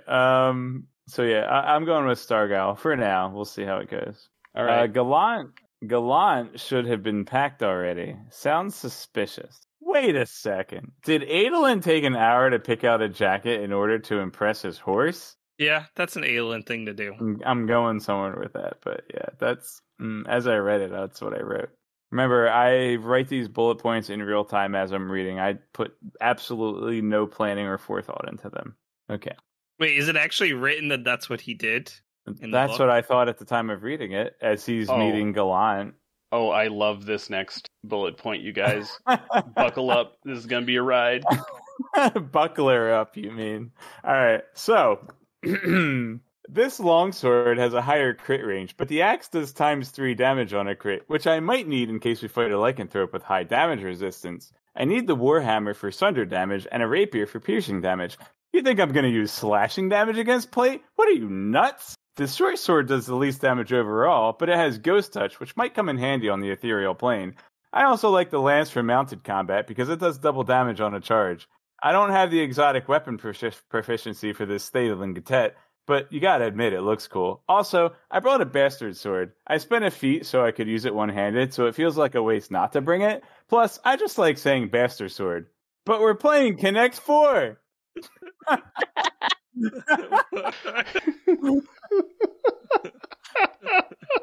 And I think it's apparent from this scene that Godecki never played Breath of the Wild. Or, my other theory is, maybe he did play Breath of the Wild, but he never collected enough Korok seeds to expand his weapon inventory. Take all of the weapons all of the time. Yeah. Oh my gosh, you guys. So, one of my little baby employees just started playing Breath of the Wild because he just got his first Switch and because I lent him my copy of the game. And so I keep coaching him through. He's never played a Zelda game before, ever. And so... Interesting one to start with. Wow. So I'm like coaching him along. He's like, everything one-shots me. I'm like, are you sneaking past the things? He's, no. Have you found better armor? No. And so keep guiding him along. And so he's like, oh yeah, I finally, I made it to the place and I beat the divine beasts and I found my first Korok seed. And I'm like, wait, but what? How did you get off the Great Plateau without finding 50 of them? Oh my God. And he was like, yeah, I don't know what happened. I dropped down into this valley and there it was. And I was like, they are under every rock. almost 1,000 of these things. He's like, I don't pick up rocks. I'm like, why not? Well, he doesn't pick up rocks because he never played a Zelda game before. Okay, I have to bring this up. Dave has an ongoing incentive on his stream at twitch.tv/crossproduct, where if you donate, or if you give him bits, which is Twitch's... Twitch bucks. Yeah, it's Twitch bucks, basically. But it also means I get real US dollars for them. Yes. He has had an incentive up for several years now. I'm pretty sure I'm the only one who's been donating to it whenever I do gosh, what are those things? They ask you questions. You fill them out. Survey. Whenever I do a survey and they give me bits for it, I throw them at Dave because I want him to meet this incentive. And he will sometime in the next 10 years based on the rate at which I get bits. But the incentive is for him to play through Breath of the Wild and find every Korok seed. And as I just said, there are nearly 1,000 of them. So also, I have to point out, it is adorable that Tori just called him her baby employee. Yeah, because he's like 19 years old. Oh, what a baby. He's such a baby. Oh, man. But yeah, he was like, and I found a Korok seed, and I was finally able to expand my inventory. He not play Zelda? I don't understand how someone goes through life and doesn't play Zelda. I have no idea. All right, next bullet point. But we're playing Connect 4. Oh, man. That's a great reference to a Homestar cartoon that I don't remember which one it was. All right, Kodeki. All right. Also, Zoo seems cool. Speaking of Dickensian names. Wait a second. Did Adolin take an hour to pick out a jacket in order to impress his sword? Yep, that's an Adolin thing to do. Tashikiki, Truth Watcher, Arshikakam. They had to rename her Stump because Arsh sounds like Ash, and we have too many Ashes already. And she keeps falling from the sky. Ah! We're okay with more shards. From the sky. We're okay with more shards everywhere, but no, only one Ash. Well, 2 Ashes. We have 2 Ashes. There are more than that. In the books. You think Adolin's trying to make his sword jealous by bringing all those other swords around? Oh, man. All right, so I posted this in Discord, but I had this, really vivid image of Maya when he first went to the cognitive realm. He was like, oh, floating girl dress, scratched out eyes. And, I had this, really stark, thing that I was picturing her as, and it took me a while to realize it, but it actually turned out to be the Banshee character from Dicey Dungeons, the aforementioned roguelike game that I said in my good thing today. And gosh, that was 2 hours ago. But yeah. So imagine the Banshee. I posted it in Discord, twitch.tv/patreon.com/YouTube/whatever. And it's .net. It's .com. All right. Stump fell from the sky. All right. Blah, blah, blah. Baby Yasna borrowed the map from Wit. Obsidian is mined in Shadesmar, so it's like the Nether. I would have thought Damnation was the Nether. No, Damnation is lava and stuff. You can find obsidian everywhere, not just in the Nether. Well, yeah, it's anytime still lava interflects with flowing. I don't think you can get obsidian in Nether now I think about it, because you can't get water in there. What? I thought it was all... Oh. Water instantly evaporates in the Nether. All right, but so you build a portal in the material realm, and it creates a portal in the Nether, and then you can mine that obsidian. And I think you can mine the corners of the portal, and those are extra blocks that are created. Those are freebies. Oh, man. Did we ever talk about Minecraft on this podcast? I feel like this is the first time we've talked about Minecraft on this podcast. I probably mentioned it as one of my good things. I don't play Minecraft, so meh. I don't play it anymore because it became a Microsoft...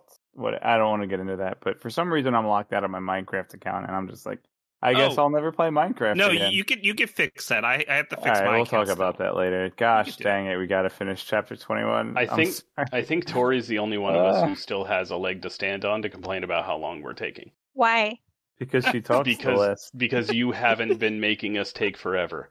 I think that's her saying Is it why are we taking so long? Why? No, I was like, why do I still have the right to complain? Is it because I haven't complained yet? I don't want to waste that. You only took us on the Breath of the Wild library person tangent, so that's it. Oh, yeah, and we'd already been recording for 2 hours by then, so that's not my fault. All right.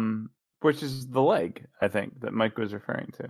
Adolin treats his tools like people, but Yasna treats her people like tools. Think about this. Oh, snap.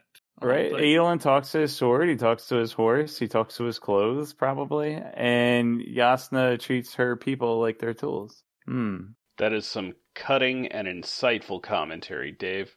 Adolin is nervous to go back to Shadesmar. Dalinar's speech. Dalinar compliments Adolin's... Wait a second. Did Adolin take an hour to pick out his jacket in order to impress his father? Well, and the seething knot. He spent an hour picking out a jacket to pick a fight with his father that Dalinar, It didn't work. Didn't... He complimented him. He specifically did not spend an hour picking out that jacket. No, Adolin has clearly been seething about this on and off for 4 entire years, and Dalinar forgot about it the second the conversation was over. Adolin remembered. Dalinar's like, nice jacket. And Adolin's like, well, 4 years ago you didn't think so. I remember that now. But yeah, Adolin, kind of sour about the fact that his dad killed his mom. Gosh, I can't even imagine why. So this conversation between Dalinar and Adolin, it's one of those father-son moments where they're both kind of right. So Dalinar is saying, I don't want you to be like Taravangian, and Adolin's like, well, I can be Adolin. I don't have to be Dalinar. I don't have to be Taravangian. I can be Adolin. Vangian. At the same time, Dalinar has been young, and he understands Adolin and his emotions, and he understands his desire for the fight and things. So it's kind of like a father knows best situation, but at the same time, Dalinar is being a little bit pushy on Adolin becoming a Radiant, and so that's not right. So they're both partially right, I feel like, in this little row. Okay, so Dalinar wants Adolin to be a better man than he is, which easy task. Given what we know of Dalinar's backstory, pretty low bar. Right. The thing is, he's no longer acknowledging that that's already the case and has been for Adolin's entire life. Oof, yeah. He did acknowledge that back in book 1 or 2. I distinctly remember that. But he's not acknowledging it here to Adolin's face. And yeah, I can see why Adolin is sour about a lot of stuff here. I mean, his dad did kill his mom, and he forgives him, but it's unforgivable, I think were the exact words of the text. Yeah, more or less. But the things that have built up to get us to this place, I think we need to take a moment, consider, remember stuff, and apply it to here, because yeah, as you say, they both have valid points. I'm still leaning toward my very good himbo boy. I don't want to discount Dalinar's wisdom and the fact that Dalinar was young once and he knows what it's like to feel like he's right all the time. So I'm not going to give it completely to Adolin. I'll give it maybe 60 Adolin, 50 Dalinar, 70 Taravangian, and 20 Odium, and 300,000 Sulfrena. That made no sense, guys. I'm tired. Yeah, let's keep going so we can finish. I think I said what I need to say. Yeah, we could just finish. I mean, do you not have more bullet points? Was that it? No, that's it. The seething knot. That's the title of it. That next thing was a future joke. Don't read it. Okay. But hey, if you're a patron, you could have read that. I have a quick thing I do want to talk about in spoiler time. Very quick. Very quick.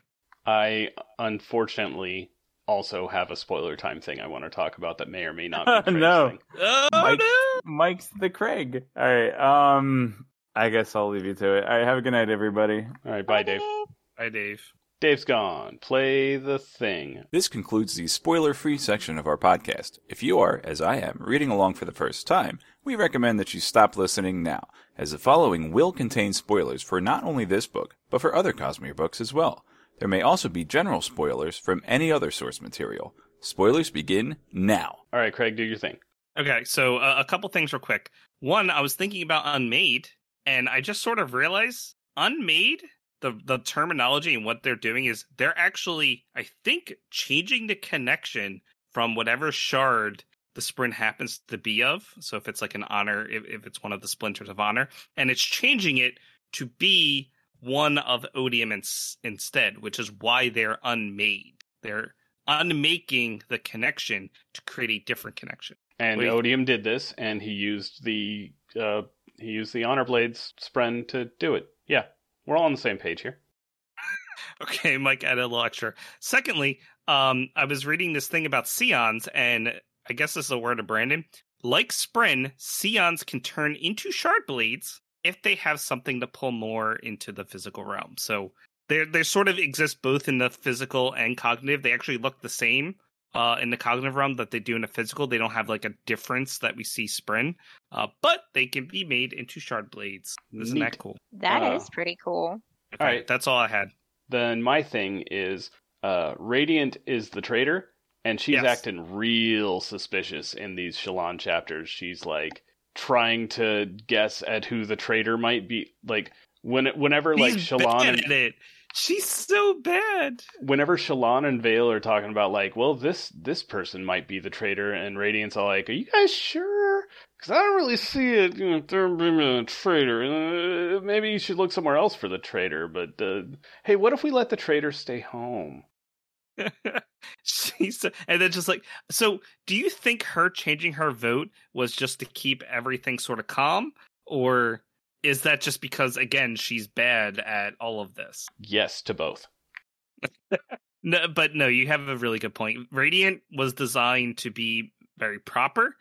She's closer to ideals of honor and that sort of thing, rather than being sneaky like Lightweavers. So yeah, that's pretty funny. Dave is totally on board with the someone else theory. It is not Shallan or any of her identities. I tried pushing him toward it a little bit of like, suspect who you shouldn't suspect. Like, if you're anybody who you're not suspecting at all is who you should be suspecting. I just used Vatha as a use case for that. I was hoping he'd open himself up a little more, but nope. I think it went over his head. He's totally on board with the Starguile, which I think the book lets you think for a couple chapters at least. You figure he would have learned this from the whole what's it called? Find the Chandra.